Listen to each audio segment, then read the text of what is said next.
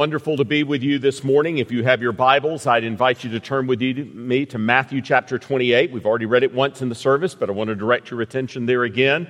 Pastor, thank you again for the privilege of the pulpit. Jimmy and Susie and I were enjoying some memory lane last night over dinner, and I was reminded that when I was a 14-year-old boy, my youth director took me to the Tampa Youth Conference where there was a pastor named Jimmy Young preaching. Now, he's not that much older than me, just about that much older than me. He was a child prodigy teaching at the Tampa Youth Conference, but I've known him since I was 14 years old and have followed his ministry and have known about the ministry here at Grace Evan, but what a joy to finally be here and to open God's Word. I love the theme of your missions conference. I love that you care about pastor training. That is rare for local churches. Most local churches just think that prepared and qualified pastors just show up somehow. But there is a long process of training. I mean, think about it. Jesus himself goes through 30 years of preparation before his public ministry. Now, if Jesus doesn't begin his public ministry, Paul goes through a period of preparation for public ministry.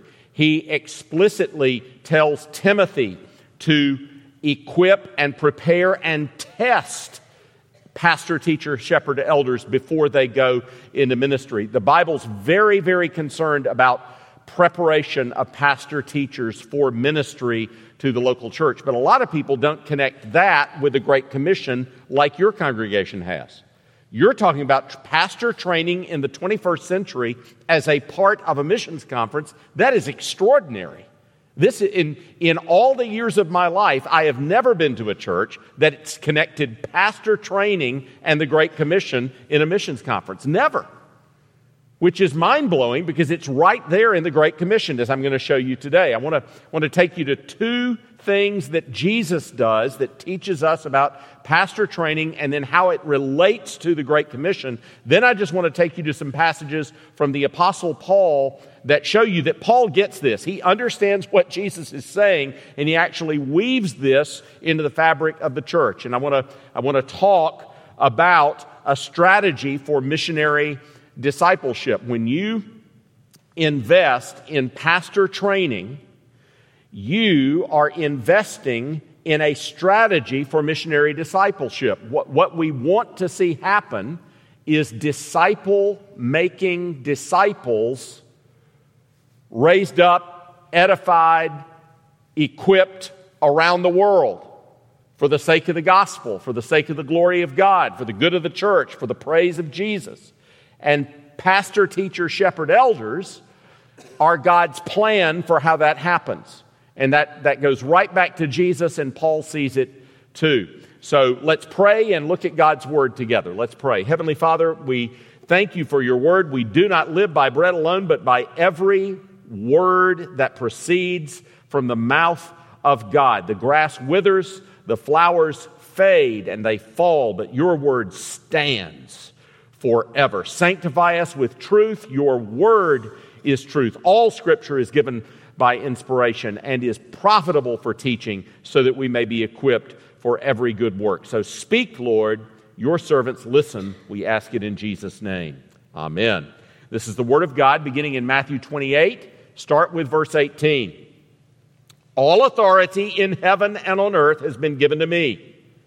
Go, therefore, and make disciples of all nations, baptizing them in the name of the Father and of the Son and of the Holy Spirit, teaching them to observe all that I have commanded you. And behold, I am with you always to the end of the age. Amen. And thus far, the reading of God's holy, inspired, and inerrant Word, may He write its eternal truth upon all our hearts. I want you to see a couple of things here. One is, I want you to note, most of us know this verse by heart, and we've heard it at half or maybe most of the mission conferences that we've attended in our lives. The Great Commission is one of the texts that you hear at a missions conference. And we're so familiar with it, we may be missing some things. So notice that Jesus does not say, go make converts, by sharing a simple gospel outline and getting people to pray a prayer. He says, make disciples by baptizing and teaching them. That is, did you realize the Great Commission is a commission to discipleship? He's not just wanting people to pray a prayer. He wants people to be discipled. And what is a disciple? A disciple is someone who is like his or her master. That's what a disciple is, a follower. So Jesus wants the disciples to go make other disciples. He wants his followers to go make other followers who want to be like him. And he tells us in this passage how to do that. You make a disciple, baptizing and teaching. Now, I want to look at both parts of those. First of all, two things about baptism. Baptism is indeed a sign that the promises of God that he made to Abraham all the way back in Genesis 12, 15, and 17 have come to us in Jesus Christ, and we have been saved by his person and work. We've been saved by grace. So baptism is a sign of the fulfillment of God's promises to us in Christ Jesus. And so it's designed to assure us of the salvation that God has purchased for us in Christ. It is also a witness to God's lordship over us. Now, again, when Jesus says you make a disciple by baptizing, one thing that tells you is you make a disciple in the church. Because where do we baptize? In the church. It takes a church to make a disciple. It takes a church to make a disciple because God did not create us to be lone rangers. He created us to need one another, to live in accountability to one another. We need one another. That the place that you make a disciple is in the context of the fellowship and mutual accountability of the local church. God has a plan to reach the nations. It's called the church, and there is no plan B. So that's where he wants disciples to be made. But when you're baptized, you're also taking on Jesus' name as your Lord. You know, you're not only saying, Lord, I'm saved by grace through faith in Jesus Christ, he's my Savior. You're accepting his lordship. That's why baptism is such a significant thing. You heard this morning, read about the Apostle Paul persecuting the church before he was the Apostle Paul. One of the reasons he was persecuting the church is they were baptized in the name of the Father, Son, and the Holy Spirit, and he considered that to be blasphemy and heresy. And therefore, he was giving Christians the opportunity to die for their faith when Jesus confronted him on the road to Damascus. And so you wonder, why in the world would baptism have been... American Christians have a hard time understanding why baptism would be such a big deal. But go ask the hundreds of thousands of Muslims who are becoming Christians in our own time. You do know that more Muslims have been converted in the last 25 years than in all of previous history.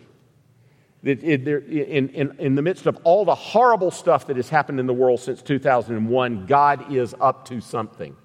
And Muslims are coming to faith in Christ. But when they're baptized, it can mean terrible costs, including their lives, the destruction of their families, their homes, and everything. A few years ago, I was at a Shepherd's Conference with John MacArthur, and he told the story of a young woman who had come to faith in Christ by listening on a cassette tape. And if you don't know what one of those is, see me afterwards, and I'll tell you what it is.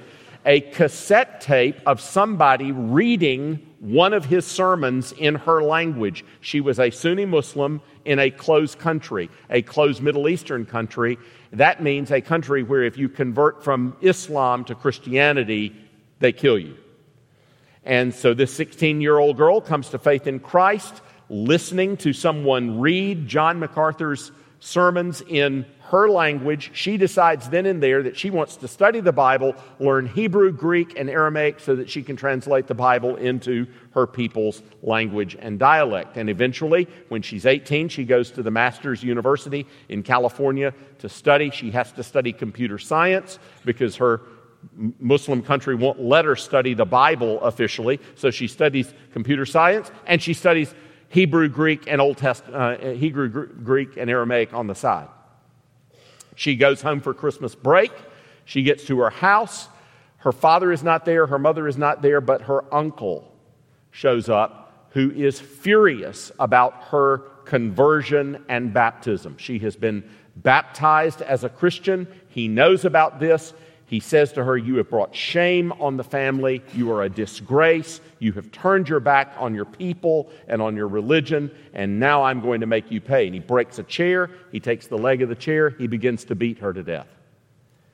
As this is happening, her father walks in the door, restrains his brother, takes his daughter to the hospital and then to the airport, puts her on a plane back to California and says, "Darling, you're not going to be able to come home again."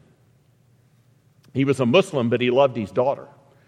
When she gets back, the resident assistants at Masters are, okay, what are we going to do? The dorms are normally closed during the Christmas holidays, but this girl is shown back up again. She tells the story. They say, "Dr. MacArthur needs to hear this." They take her to Dr. MacArthur, and he listens to the whole story, and he says, "May I ask you a question? What in the world were you thinking as your uncle was trying to kill you?" And she said, an 18-year-old girl says to Dr. MacArthur, "I was thinking, this man has a religion that he would kill for, but I have a Savior I would die for." Now, that's what baptism means, folks. Jesus is our Lord. Nobody is our Lord but Jesus. We answer to Him alone. There is no authority in this world that can... The kingdoms of this world have become the kingdom of our Lord and of His Christ, and He shall reign forever and ever. So you can kill us if you want, but our name has been changed, and we are under Jesus now. And so, isn't it interesting? Jesus says, here's how you make a disciple. My disciples take my name. And no matter what the world thinks about that, my disciples identify themselves with me. They're under my lordship, whatever that means. This 18-year-old girl understood that.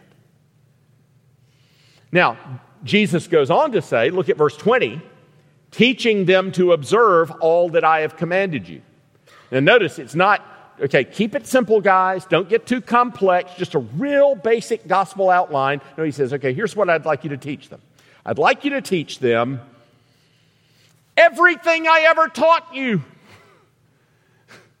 And by the way, did you catch the reading from Luke 24, 46 and 47? You may not have known it, but those were Jesus' words. Jesus opened up His Old Testament to His disciples and taught them about Himself, about the Messiah's death and resurrection from all of these scriptures, the whole Hebrew Bible. A prominent evangelical pastor just recently said, if we want to reach people for the gospel, we've got to unhook or unhitch Jesus and the gospel from the Old Testament. Well, fancy that. Jesus says if you want to make a disciple, you need your whole Bible.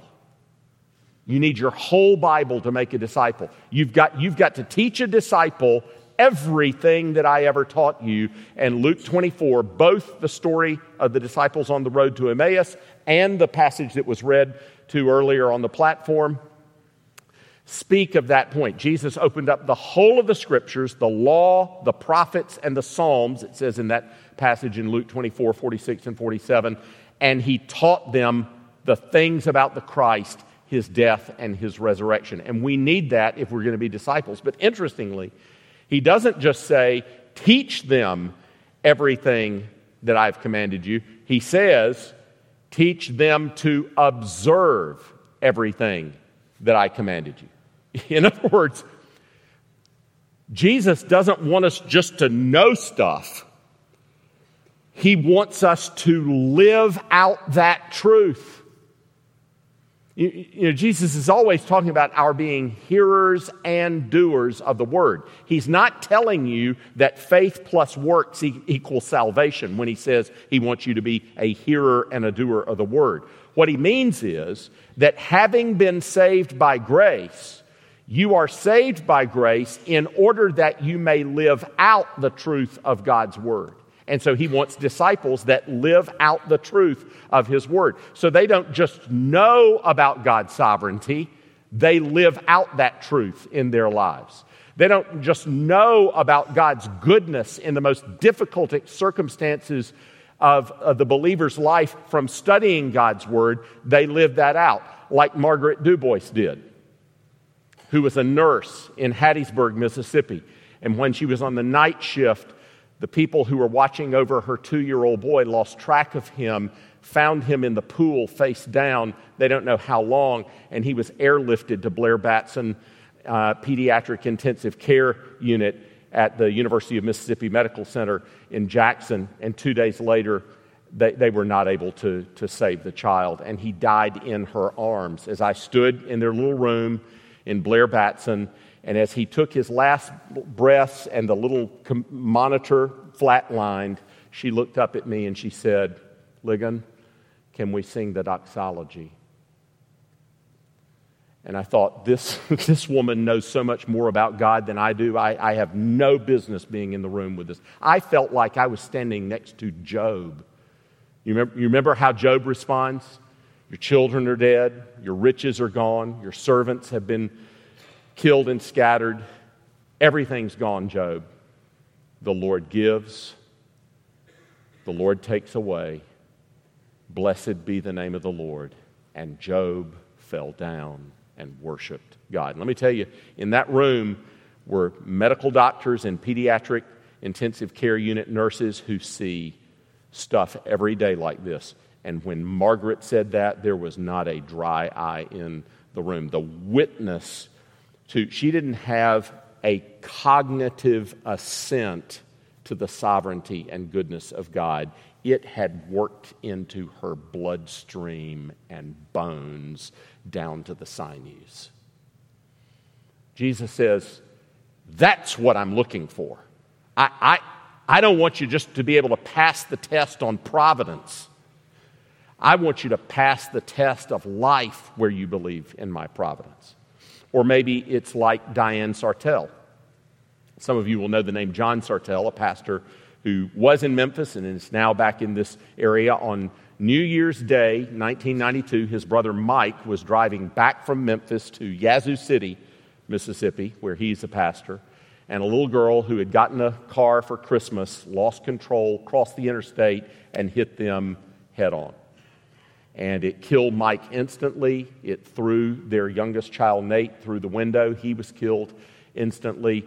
Catherine and Preston and Diane were in such bad shape, they had to be taken to 3 different hospitals. When Catherine finally woke up 2 days later, the first thing she started asking, where's Mike? Where's Catherine? Where's Diane? Where's Nate? Where's Preston?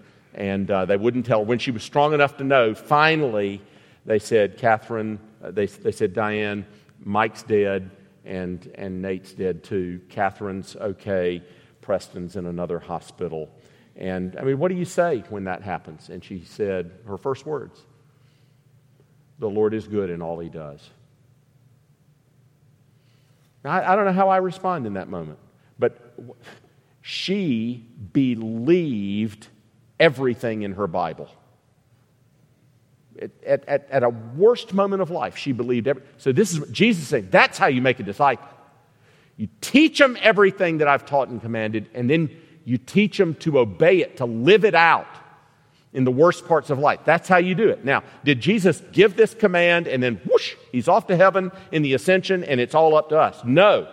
Jesus, from the right hand of God, is still providing for you in this kind of discipleship. And Paul tells you that. Turn with me to Ephesians chapter 4.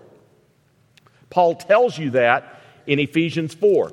He says that when Christ ascended on high, leading captivity captive, he gave gifts to men. And look at verse 11. What gifts? Apostles, prophets, evangelists, and pastor teachers or shepherd teachers.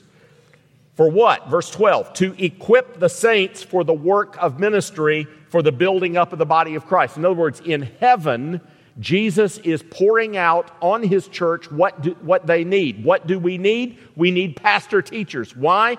For the equipping of the saints, for the works of service, and for the building up of the body of Christ. So, by the way, Jesus doesn't give you gifts that you don't need. So if Jesus gave you pastor, teacher, shepherds, elders, you need them.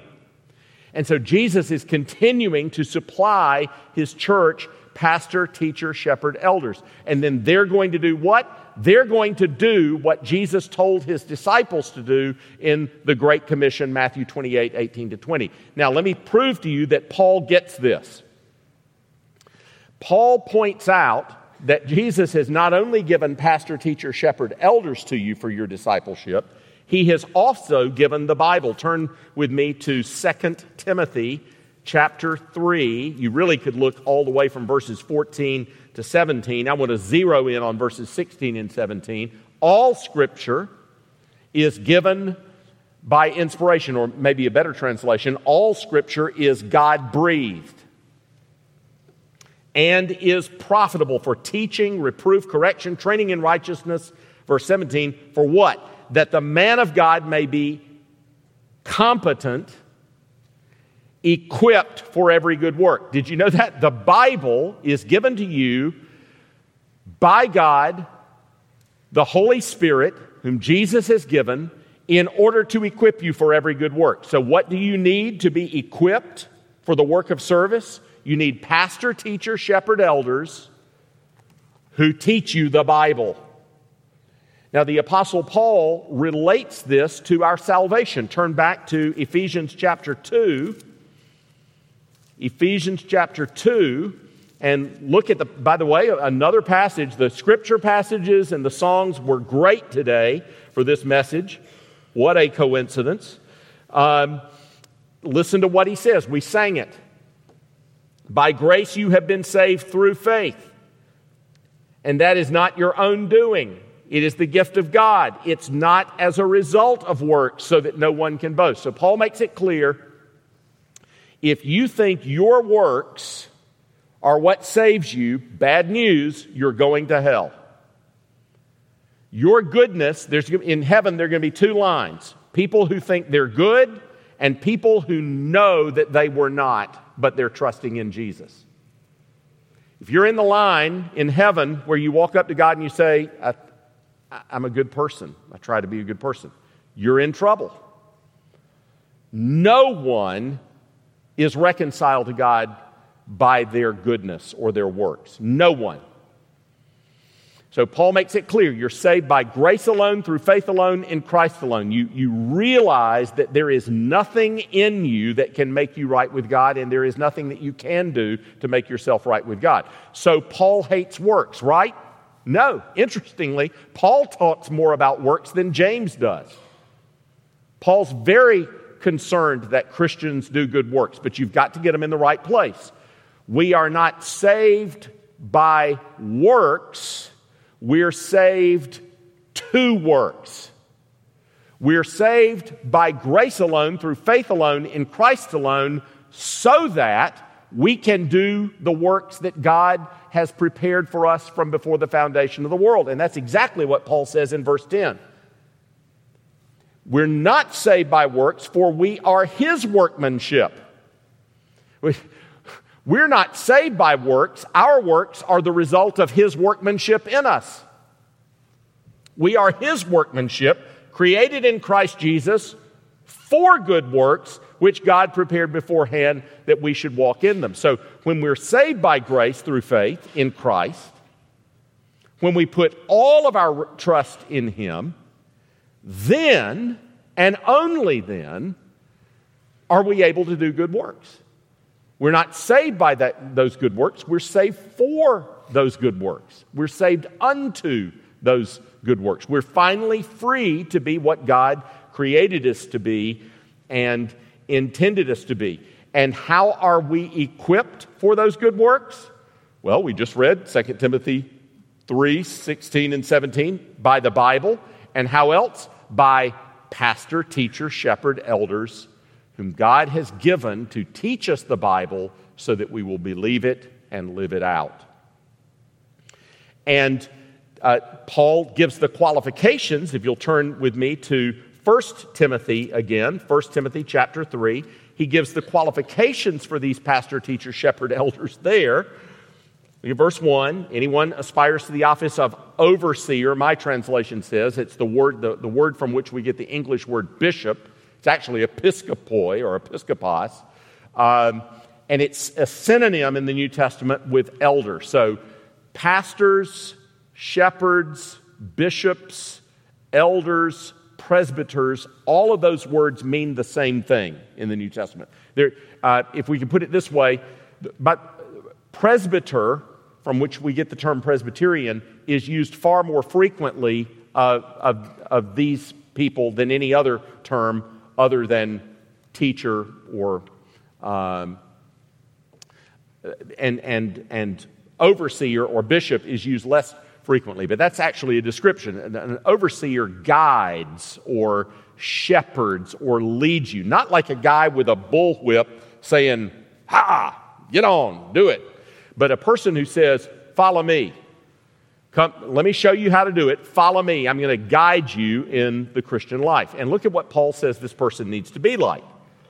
Verse 2, above reproach, the husband of one wife, sober-minded, self-controlled, respectable, hospitable, able to teach, not a drunkard, not violent, gentle, not quarrelsome, not a lover of money, manages his household well, keeps his children submissive, not a new convert, lest he become puffed up, well thought of by outsiders. Isn't it interesting? All of it is character.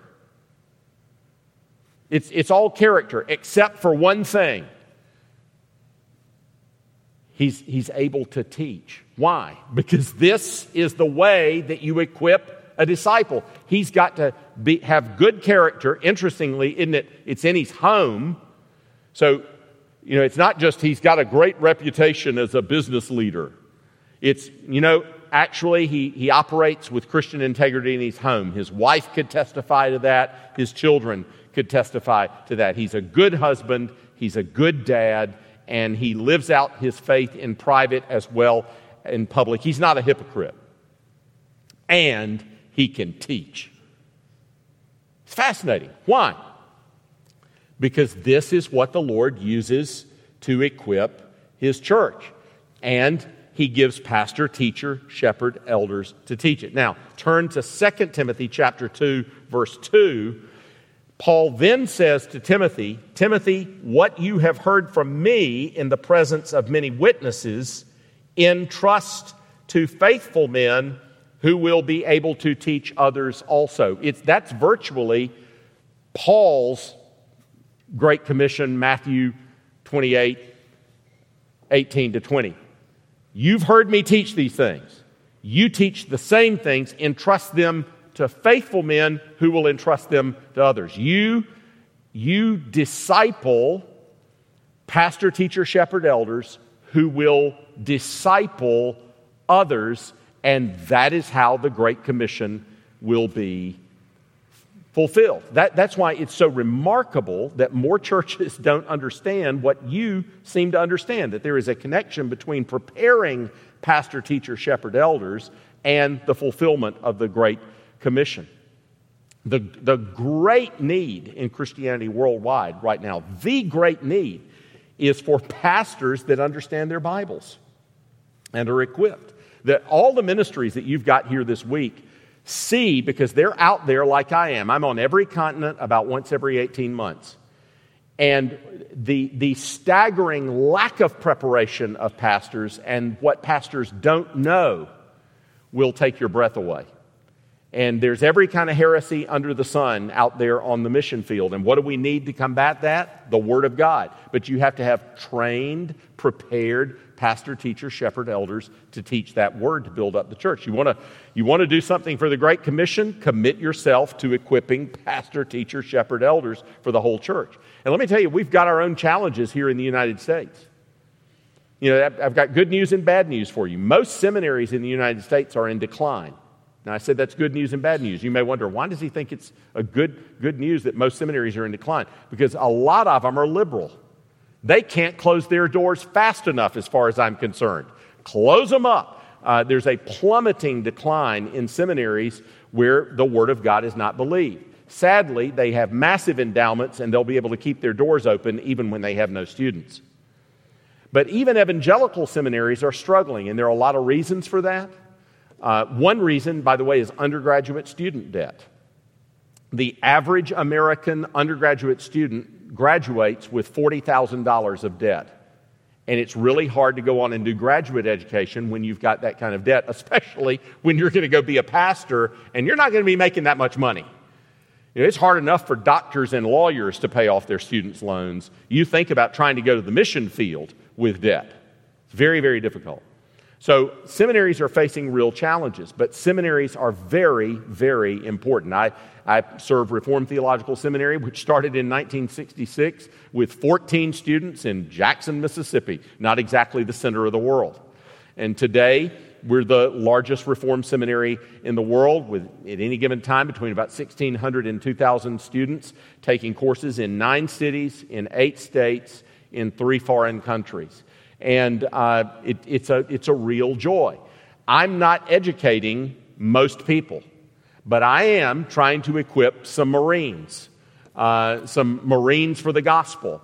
And it takes a long time to do that. You don't just prepare a person to pastor quickly. In fact, my view is, and it's RTS's commitment, you need 2 things to really prepare someone for a ministry in a Bible-believing Reformed congregation. You need a healthy local church where that person is involved in and accountable. And you need a good seminary. And one of the reasons is seminarians, Bible-believing seminarians, are coming to seminary knowing less Bible and theology than ever before. Less than ever before. And that means that person in a matter of years is going to be teaching the Bible to people. We're on red alert to make sure that they understand the Bible and theology before they start teaching people the Bible and theology, before they attempt to start equipping the church. And that means you need to care about what's going on in the preparing of pastors. I take my leadership team around to sister institutions every year to see what we can learn from them. I've been to Westminster Seminary, Southern Seminary in Louisville, Covenant Seminary, Dallas Seminary, and met with the leaders of those institutions. And interestingly, I've asked every one of them, what are some of the things you're seeing amongst your students? And all of them have said something like this: we love our students, they're great, their tails are wagging, they're motivated, they're fired up to be here. The only problem is they can't read, they can't write, they can't think, and they can't speak. Now, interestingly, several people came up to me after the early service, including a lawyer who said, we're seeing this in law now. Law firms are having to hire people to write briefs for lawyers because lawyers can't write. Now, that's a massive educational system problem, and guess who has to end up, because preachers need to be able to read and think and write and speak. And so that means the seminary has to pick up on all of the things that elementary school and high school and college didn't do for guys. So it's really important that we do our jobs well. But we think it needs to be done in the context of life and ministry in the local church. I worked at a local church and went to seminary at the same time over the course of 4 years, and I learned things that I needed to know both places that I couldn't have learned in just one of them. I got to sit under a pastor who knew how to pastor, who loved God's word, and who loved God's people. That was invaluable to see. I got to see elders who knew how to be shepherds. I got to see congregation members live out the Christian life. That was vital for me to see. So preparing a pastor is not just pouring some knowledge in his head. It's actually shaping a life. One of my best students ever, a Princeton summa cum laude graduate from Princeton in Russian and history. One of the best students I've taught in 30 years. He had all the mental apparatus. He had all the knowledge that you would want him to have, but where I saw the Lord shape him was in his personal life. His son Jacob was born with cystic fibrosis. And that means Jacob's not going to live as long as most people live. When Jacob was 6, he started realizing that he was not like other kids. And Jay and Melody had never told Jacob what he had. And Jacob said, "Daddy, am I going to die?" 6 years old, he sits down, "Dad, am I going to die?" And so Jay has to have the talk. "Son, you've got cystic fibrosis." And he said, "Son, if I could take this for you, I would, but I can't. God in his sovereignty has given this to you, and that means that you are not going to live as long as other people." And by the way, young Jacob, to this day, he's still alive. He's a teenager now. He's in high school, and he reads the Robert Murray McCheyne Bible, four chapters a day. He's been doing that since he was 6 years old. 4 chapters of the Bible a day, and trusts in Christ. And Jay wrote me a note about that conversation, and the last line was this. He said, "By grace, Jacob seems to understand the gospel and trust in Christ." And then his final sentence is, "Lig, I would rather him be converted than well." And again, I thought, that is a man who I would want for my pastor. That's the kind of man I want for my pastor. You cannot pour water to the pancake mix and create that. Pastors are created in the crucible of life. Martin Luther used to say, "Prayer, meditation, and temptation make a minister." And by temptation, he didn't mean necessarily being tempted to sin. He meant going through trials. He said, that's how you make a minister. In his introduction to Psalm 5, he says, "Ministers are not made by reading books, but by living and dying and being damned." Now, Martin Luther had a provocative way of saying things, but you get what he's saying. He means ministers are made in the crucible of life. It's when they go through what Jay went through, and what Diane and Margaret and that young woman, that's how God makes us. That's how God makes us as Christians. That's how God makes us as ministers. You can't just whip that up. It takes years. But we're committed to do it so that your children and grandchildren have people that believe this Bible, and they believe it down to their bones, and they will not stop believing it and teaching it until they die. So thank you for being committed to seeing pastors, teachers, shepherd elders who are Jesus' gifts to the church and his means to the church for fulfilling God's mission in the world. Let's pray. Heavenly Father, thank you for this time in your word. I would ask that you would work through the ministry of this church to raise up disciple-making disciples through pastors who teach and disciple with the word. In Jesus' name, amen.